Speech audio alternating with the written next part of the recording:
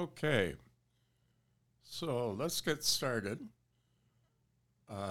Today we're talking to Cindy Carpenter from Australia, and she has a very interesting story to tell. And we're going to talk to her first about her academic background in Australia. Where did you go to post-secondary school? Hi, Peter. It's lovely to join you. Thank you for inviting me. I did an business degree undergraduate in Sydney, Australia, and then I did a Masters of Business Administration here in Sydney, and then I finished it at Wharton in the United States. Okay.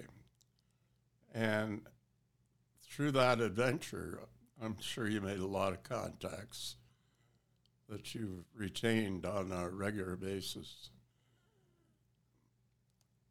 And I did. I after business school, I went to work for Boston Consulting Group for 13 years and have made lifelong friends there and wonderful business contacts.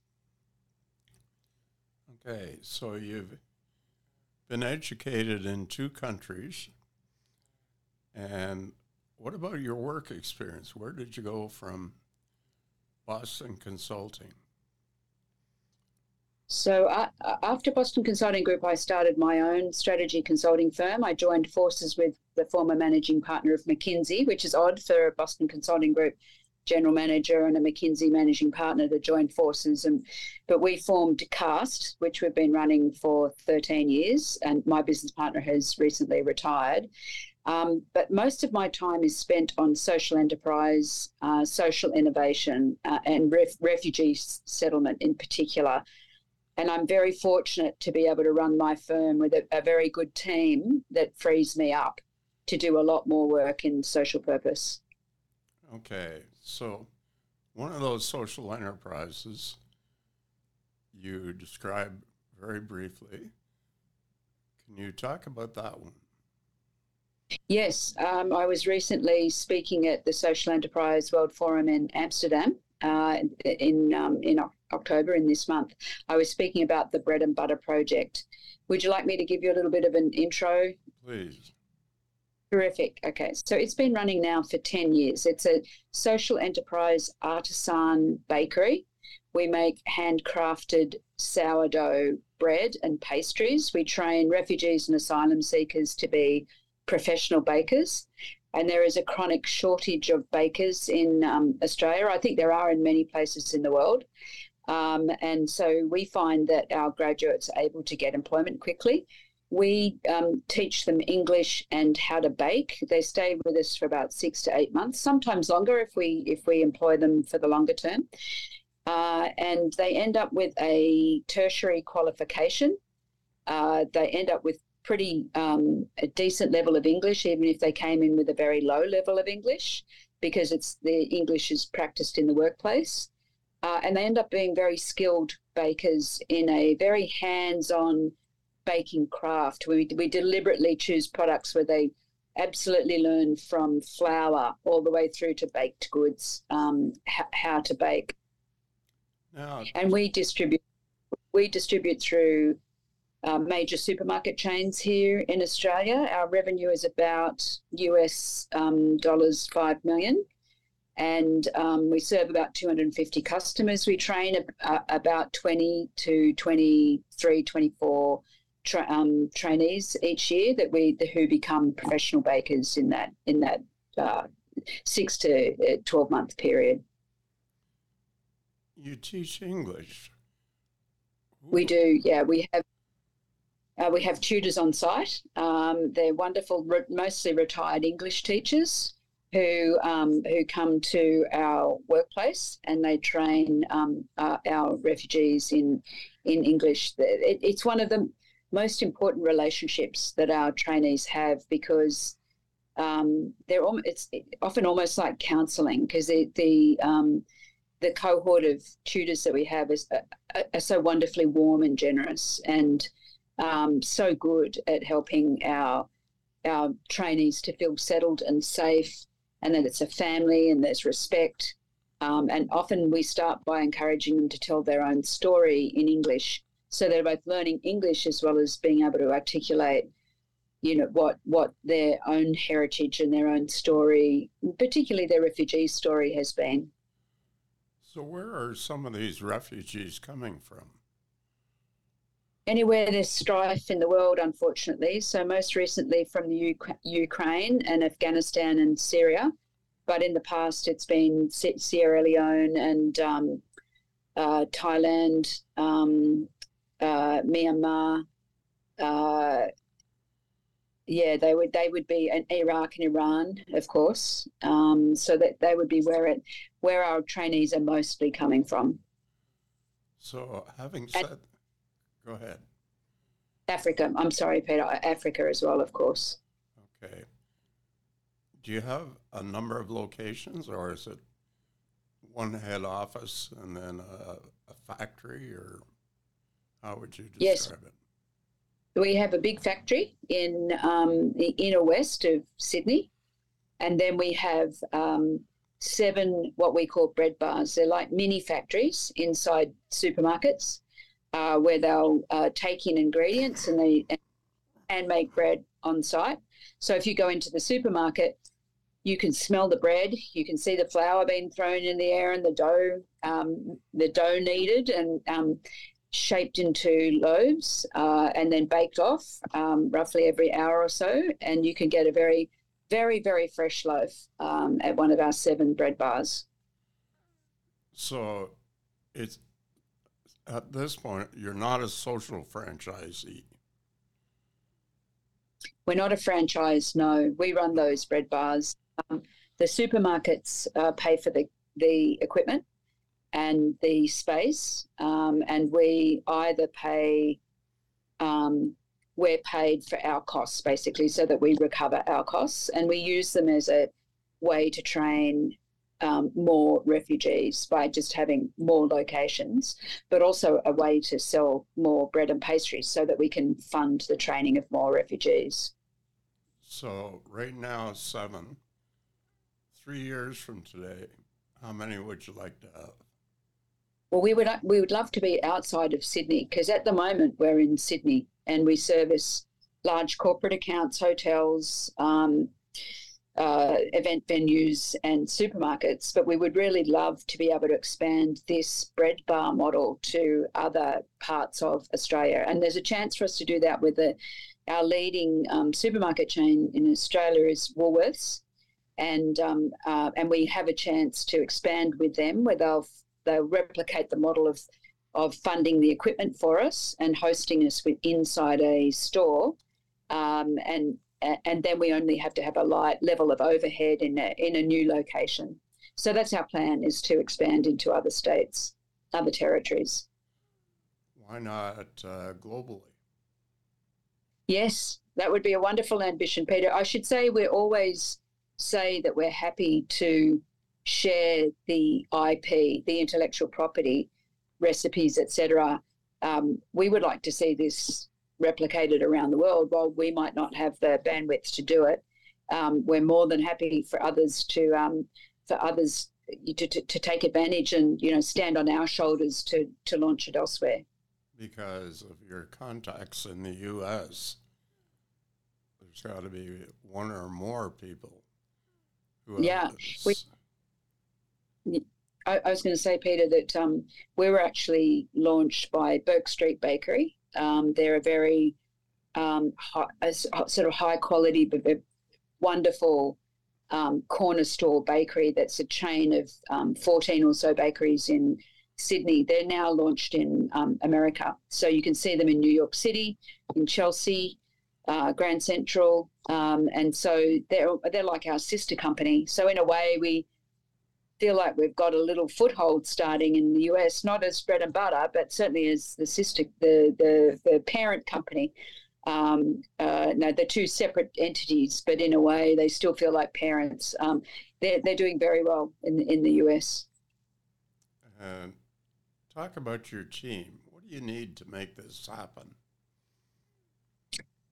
We have a lovely leadership team and very talented people. We're very fortunate that we get because we're a well-known social enterprise and very successful, and our social impact is so strong because we have a very high retention rate for our refugees. We get them all a job, and we have 100% satisfaction rate, and we have really positive intergenerational results as well, where the children, the offspring of our graduates, are either gainfully employed at school or uni.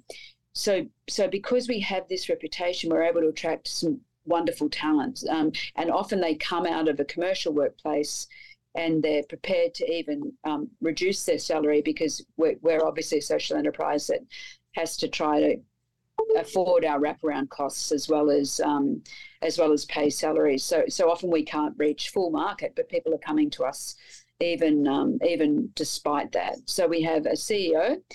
We're hiring at the moment a sales and marketing manager. We had a head of people and partnerships. We have an operations manager who also runs distribution and packing. And at the Marrickville site, we have someone who runs the bread bars.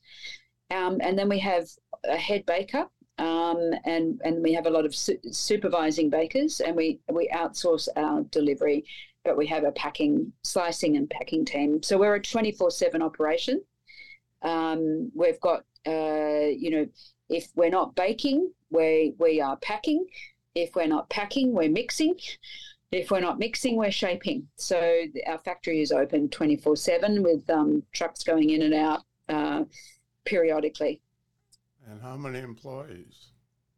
We've got 60 employees. 90% of them are migrants or refugees.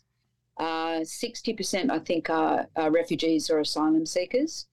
Quite a few of our leaders have a migrant background as well. And one day we will have a refugee who's the CEO. That's our aim. And with the current wars going on, do you see Pakistanis becoming refugees to Australia? What was that, Peter? Do I see Pakistanis becoming refugees to Australia? We have had some in the past. I think it's it's very sad to see what's happening in the Middle East. So, we may well end up with Palestinians or Israelis as refugees. We're certainly seeing Ukrainians. We're certainly seeing Afghans and Syrians. Wherever there's strife, unfortunately, the flows come in, and we welcome everybody. We're multicultural. I suppose we hope we're a beacon of hope for welcoming people from across the world. Well, Toronto is very multicultural too. Yeah, unfortunately. And we learn from each other, I guess, is the easiest way to say it. Very much, yeah. So having said that, with the model that you've created, is there any reason why that model couldn't be set up in different countries? It could easily be set up in different countries. I do think you need people who come from a baking background to run it, because baking's not necessarily that easy to do, especially artisan baking. For my sins, I had to run bread and butter for about 8 weeks while we were waiting for a general manager to start. It's the hardest thing I've ever done. And, and I've had some pretty big roles, but running a 24/7 social enterprise with baked goods, which can go wrong very easily. Like if you don't get the flour mix right according to the weather and the moisture level and the flour that's come in that bag, you've suddenly got holes in your sourdough, which means then you've got all the cafes that use the sourdough to make sandwiches. They're ringing you up to say, we're sending back your bread. It's got holes in it. Now filling's falling out. And so I had no idea how to bake. And so you absolutely need someone who comes from that background. And then they have to have a heart for welcoming people who don't necessarily speak English, who don't have qualifications, who might never have had paid work before. So it's quite a unique set of people. And we are so fortunate to have people from a commercial baking background who care deeply about the refugee cause. Some of them actually have a refugee background, back to their grandparents or parents, which means that they're sort of alert to the needs of of newcomers with often recently experienced torture and trauma. So, having said that, let's spend a little bit of time talking about CAST and what CAST is. So I worked for 13 years at the Boston Consulting Group. So I suppose and after a business school as well, I suppose my expertise was profit maximization. What I've learned more recently is the importance of people and planet before profit and power, which is why I spend so much time on social enterprise. However, I earn my income from strategy consulting, and CAST, what I have is a network of former BCG, Boston Consulting Group, and McKinsey and Bain consultants, and I've got a network of wonderful clients who want access to that quality of strategy consulting advice. And what we do is we tend to work behind the scenes, coaching executives to be successful. And so we might be doing analysing and developing strategy and writing presentations, but we are really coaching the execs who present the work to their boards or present the work to their CEOs and very much own it. So we're quite proud of a model of never embedding ourselves, always upskilling, always behind the scenes, but doing whatever is required to get to the right quality of outcome.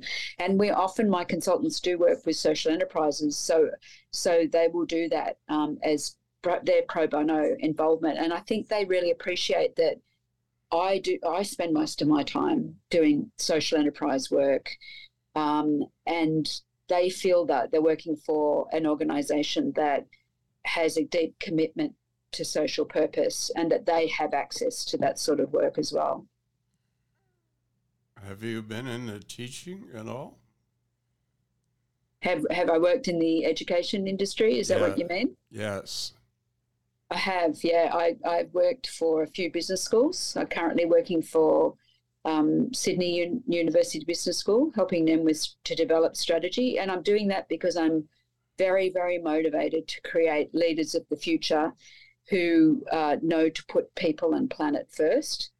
And I feel like that's a legacy I would like to help create with the up and coming leaders, because I don't think we can't afford to have profit and power first anymore because of the impact on the planet and because of how connected we are now you can see that through the pandemic, you can see it through climate change, you can see it through the impact of unrest, that, for example, like the Middle East situation, like Ukraine. And so I think one of the most important ways to influence how we go about with business that suits the future and has a longer term perspective, I think it's really important to nurture and educate our up and coming business people to be ready for the businesses of the future. Do many of these students understand the difference between outputs and outcomes? I think it's such a wonderful it's a great question, Peter. It's what I think the greatest value we add as consultants is that difference. And often the greatest value I add as a chair or advisory member for social enterprises is that difference, is to focus on the outcomes, on the social purpose, social impact outcomes while covering your costs. And I think often in the commercial world, we lose sight of that too, especially as things have become much more complex. We can lose sight of what outcome are we seeking to achieve here. It's actually to delight a customer whilst earning a sufficient return and doing that in a way that's sustainable for the planet. And that outcome is different to outputs often. So knowing what has primacy and what you're prioritizing around and what you're optimizing for is so critical. And so I think that's an important part of a good university business school education as well. What about homeless people? Have you participated in activities supporting homeless people? Only in that we've got a name for helping with business cases for Treasury. So we help government departments to win increases to budget for their for where they're focused. And so we worked with the area that's focused on homelessness to help them with more money for social housing. That's the only exposure I've had to, other than coaching social enterprise leaders who work in the homelessness space, but not getting directly involved. Are you involved in that yourself, Peter? Yes, I ran a program at a homeless center called the Homeless Entrepreneur. Yeah. And there's a gentleman in Spain who got me into that area. But okay. Andrew Funk from Minnesota, where he was homeless, and has done some amazing work in Europe. And is that helping homeless people to launch businesses? Yes, exactly. So I chair a social enterprise that does that for refugees. It is extraordinary if you can give people that sense of achievement, of being able to launch something themselves, and often that sense of self-agency is life-changing. I can imagine that happens absolutely for homeless people too. Well, the one that I did, there were 15 people in the class. Yeah. And I don't know whether you know about homeless shelters. What they do is they lock the rooms of the participants at 8:30 in the morning. They don't want them going back and sleeping in their rooms. Right. And so that was interesting. But some of the people that I had in that group were very creative. Yeah. And had some interesting ideas. And, I bet they did. And one started a tattoo parlor. Oh, great. Because he'd already spent $2,000 on tattoos. On his own body. So, yeah, brilliant. I think so. A lot of really interesting stories. And we also worked on a project with younger people, homeless. Yeah. Doing diaries. Oh, brilliant.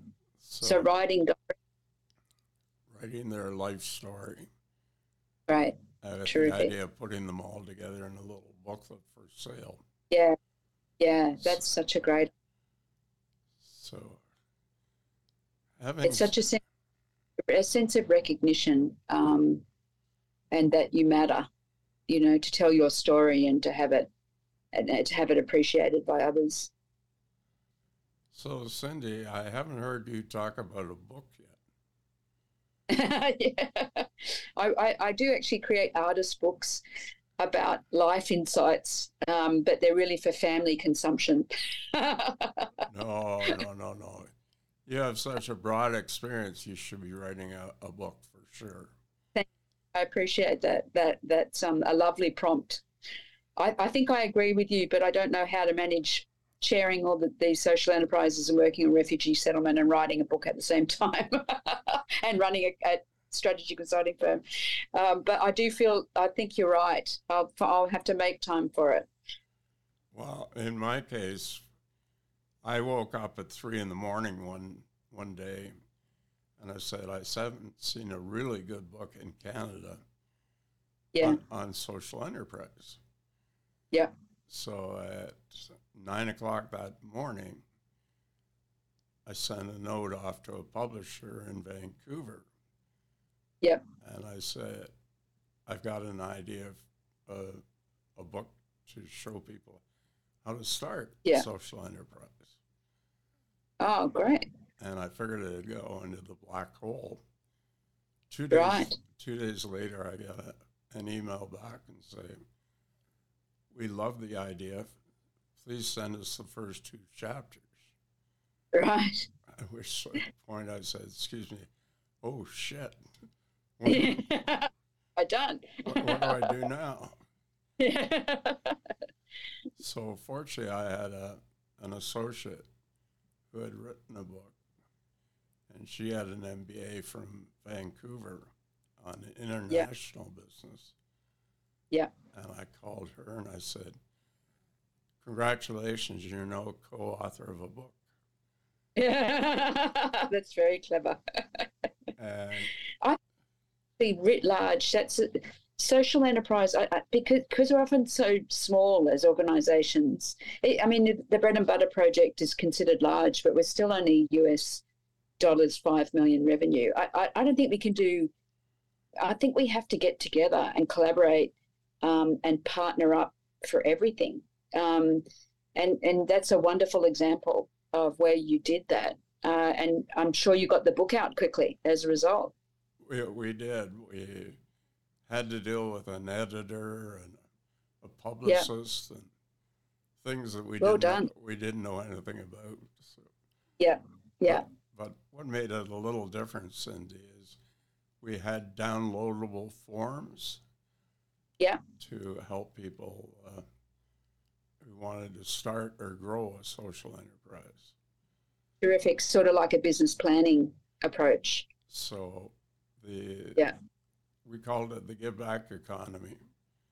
Yeah, wonderful. And as a result, that's how the podcast is called Give Back. There you go. Combine the two together.